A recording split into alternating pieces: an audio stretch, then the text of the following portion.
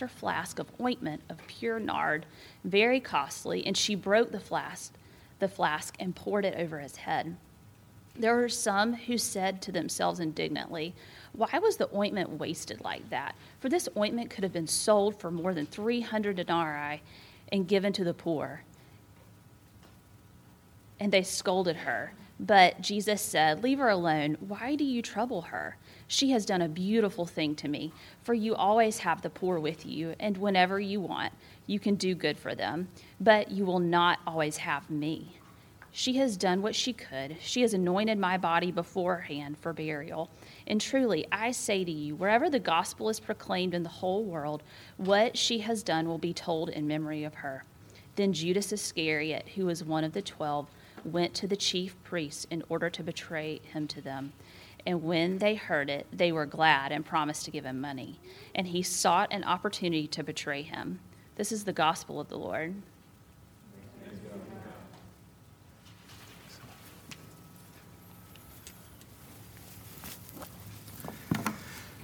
Our good God, we ask once again that your word would be a lamp unto our feet, and that it would be a light unto our path, and that by it we would see Jesus, your Son, freely given to us, and that we will be changed by him.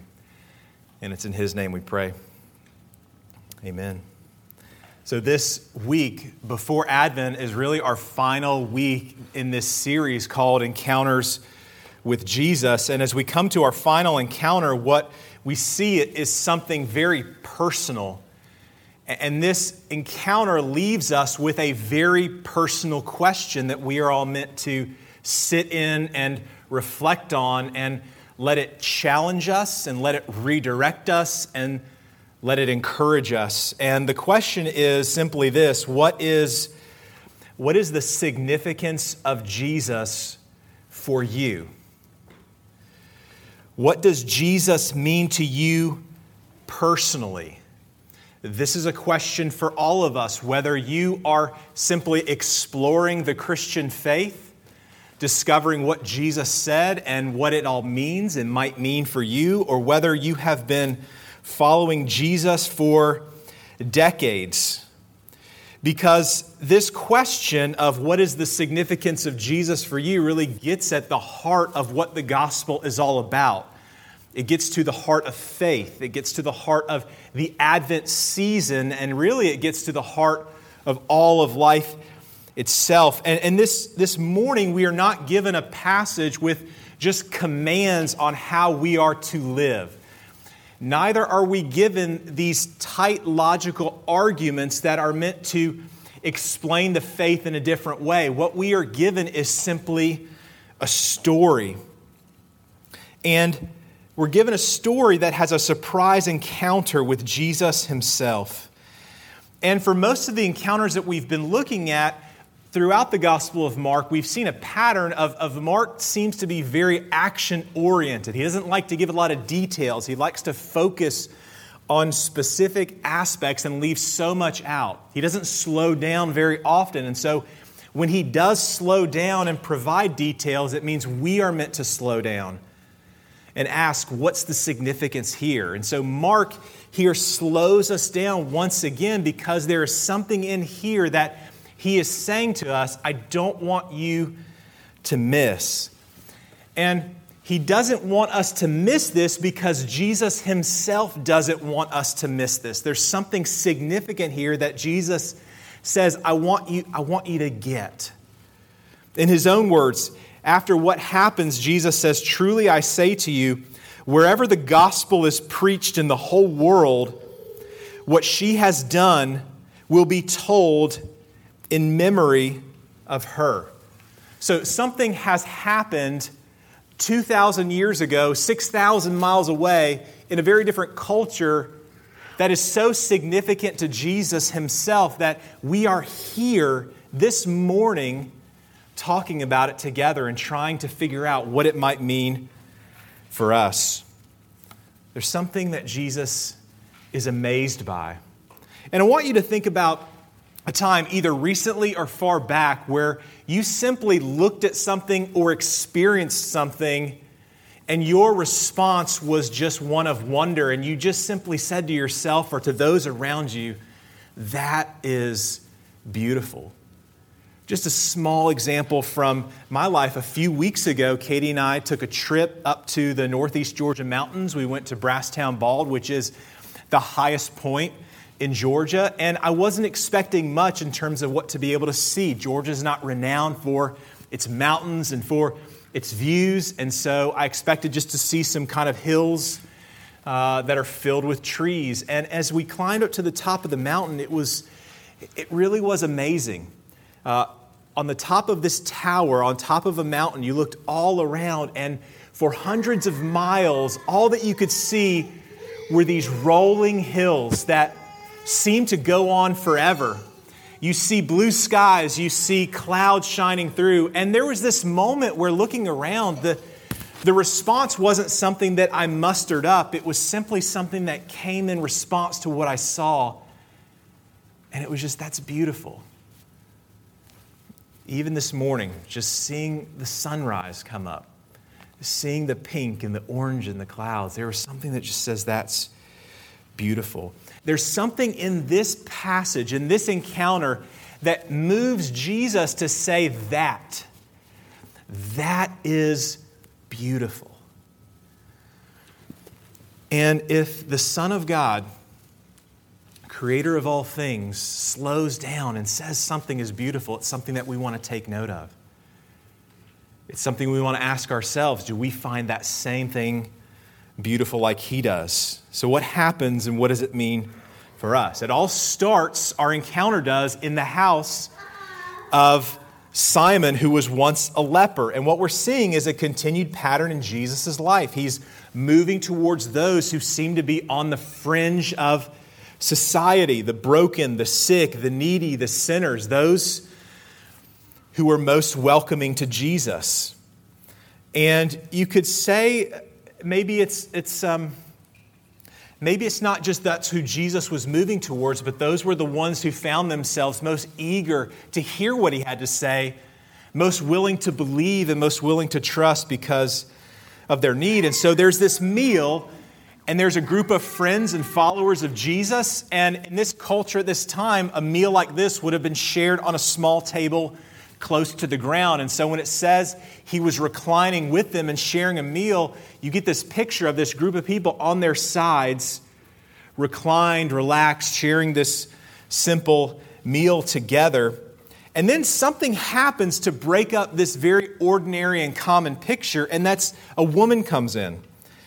And Mark doesn't give us her name or anything significant about her, except that she is carrying something that is incredibly valuable. Now, I think all of us have been asked at some point in our lives this question. If a fire broke out in your house, what is it that you would run to try to get, to rescue, to take with you? In other words, if the fire is consuming everything you own, what is something that you would want to risk your own safety to keep safe? And the question is meant to reveal what is precious to us and what is important to us. A common answer people give is picture albums, items of sentimental value that can't be replaced, items that have been passed down.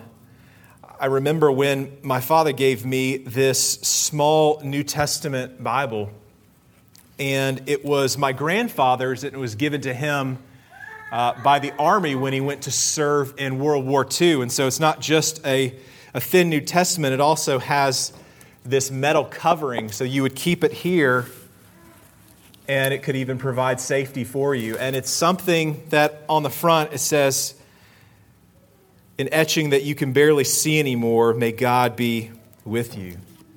As he gave this to me, I could tell it was something that had great sentimental value to him.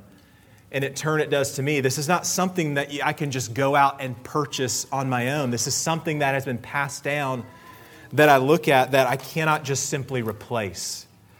It's an heirloom of some sort.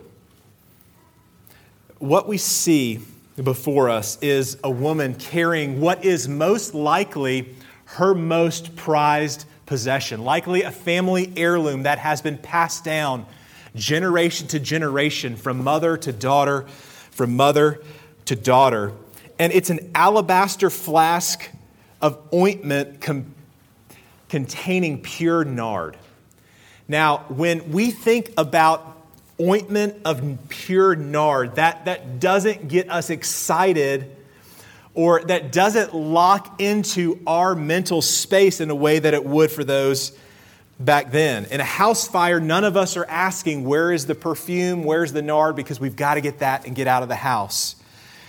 But when she would have brought this in, they would have seen something very different. She's holding a container that was valued, we're told, at something around 300 denarii, which, to put that in context, for a full day's work of hard labor, you would have been given 1 denarii.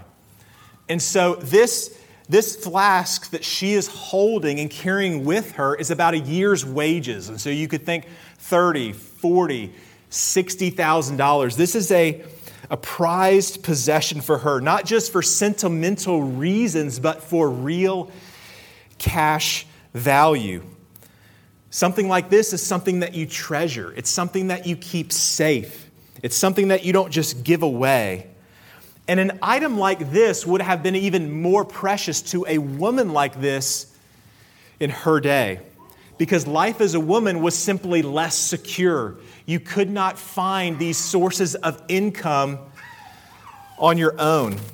The loss of a husband or sons was common, and it left widows in these risky and vulnerable positions. And in the midst of this vulnerable place, there weren't these great government programs that would come alongside you and provide these safety nets. So what she has before her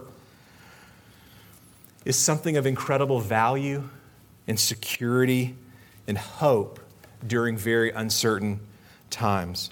And so here she is at this dinner party, carrying in what is probably her most valuable and treasured possession. And why is she bringing it, and what is she doing with it? And what we see next is she takes, it would have been a flask with a long neck. She takes the neck and she breaks it. And then she takes it and she pours it over Jesus' head. There's a scene in The Dark Knight, it's a Batman movie, where the Joker is standing next to, it's like a 20-foot high pyramid of just cash. And all these mobsters are surrounding it, and they're just thinking he's going to share this, and they're all going to enjoy this, and what all this money can do. And he looks at them and their love for this money, and he starts doing the unthinkable. He pours gasoline all over this giant pyramid. He takes a cigar, he simply just throws it on there, and up in flames, tens of millions of dollars just are gone just like that. And the people around him, they cannot believe what they are seeing. While this woman doesn't set fire to a big pile of cash, those watching around her feel like she is doing the very same thing. She's doing something just as wasteful. And they don't just roll their eyes and kind of whisper at each other. We read that they are indignant. When you are indignant, it's not just that you are frustrated. To be indignant means that you see something that is genuinely wrong and you are furious at it because of the very wrongness of it. They think she is doing something fundamentally flawed, and they let her know that she's made a huge mistake. And Mark tells us that out of this indignation, they begin to scold her. Think about being scolded with hot water. When you have boiling water poured on your skin, it scalds, it burns. And this is some of what these disciples, these Jesus lovers are doing to this woman in response to this act. They are burning her with their words, with their looks, with their responses. You can get the picture here. There's this woman who is close to Jesus, surrounded by all of these angry, distraught men with angry, cutting, powerful voices telling her how wrong she is and what a stupid thing she has done. They say she could have used this money for the poor, but you don't get the sense that they're really concerned about the poor as it flows out of this. To them, it was just this extravagant waste. And so these angry voices are building up until another voice cuts through that.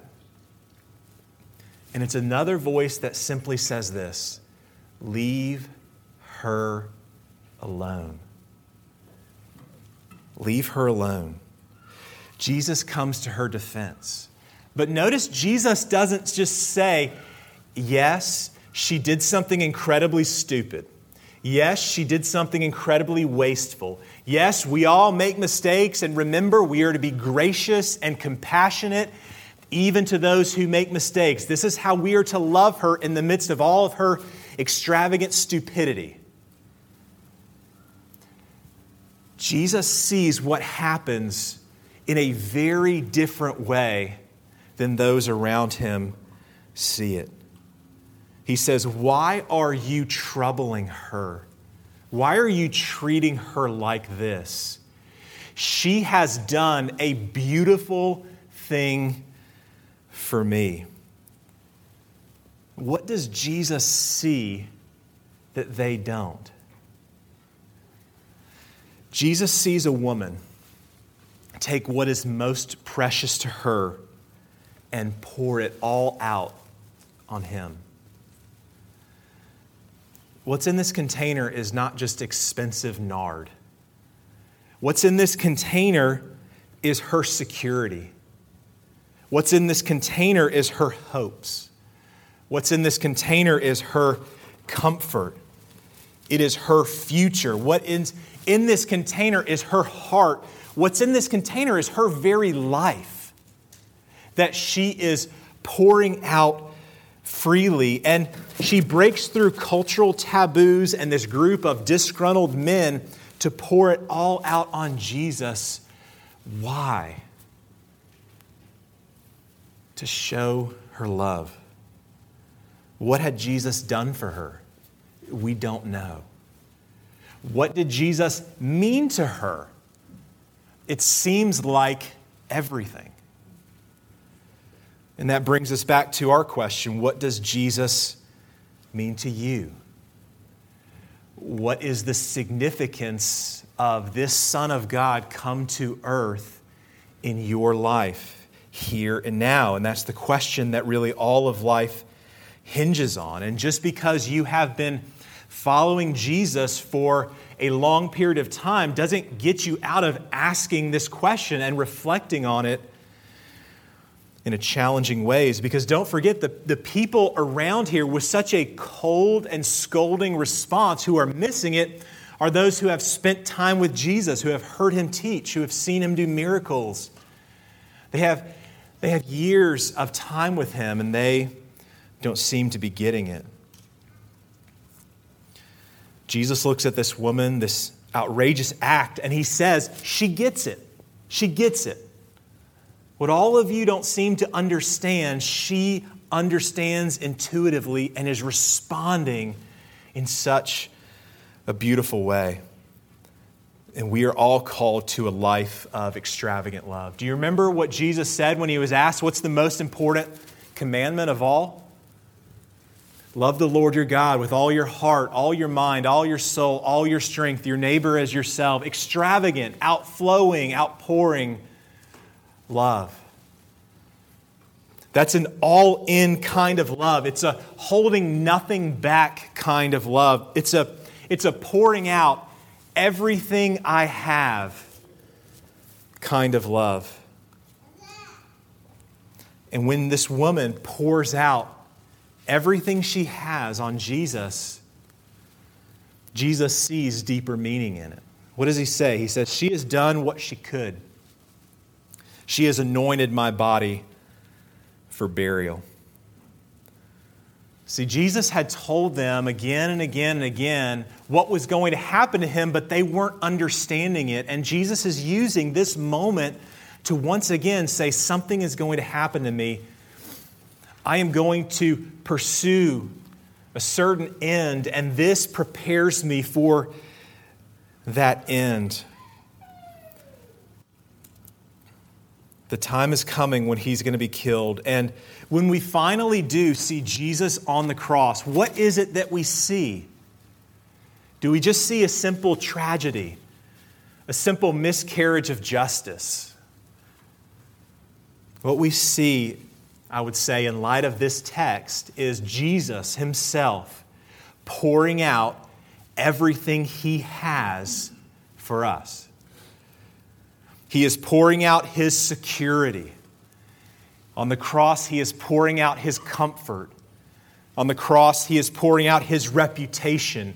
He is pouring out his present. He is pouring out his future. He is pouring out his strength and every ounce of energy he has. He is pouring out his blood. He is pouring out his life. He is pouring out his love. He's holding nothing back. And remember, all of those watching, or so many who were watching, they mocked him because what they saw, they thought it was an extravagant waste.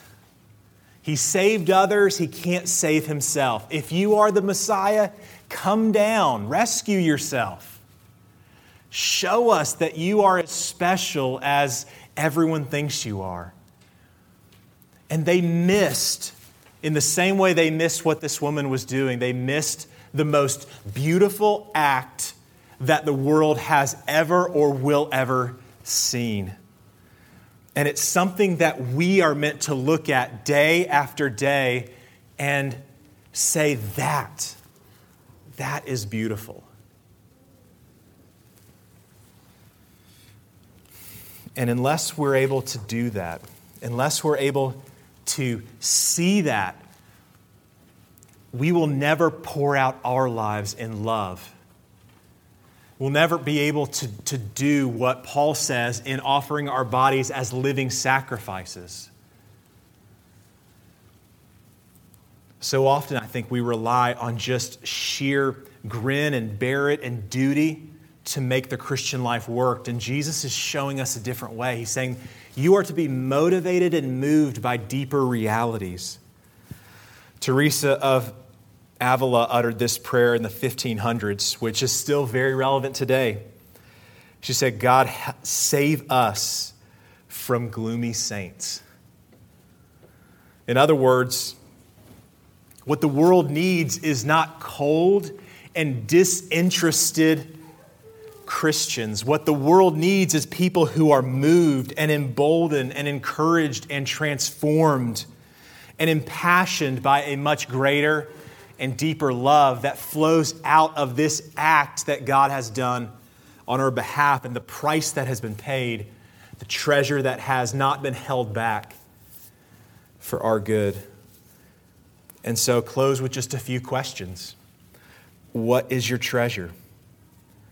What do you love in life? What is at the center of your world? Not just what do you say is your treasure, or what do you say you love in life, or what do you say is the center of your world, but when you look at how your life is lived, what do you pour yourself into?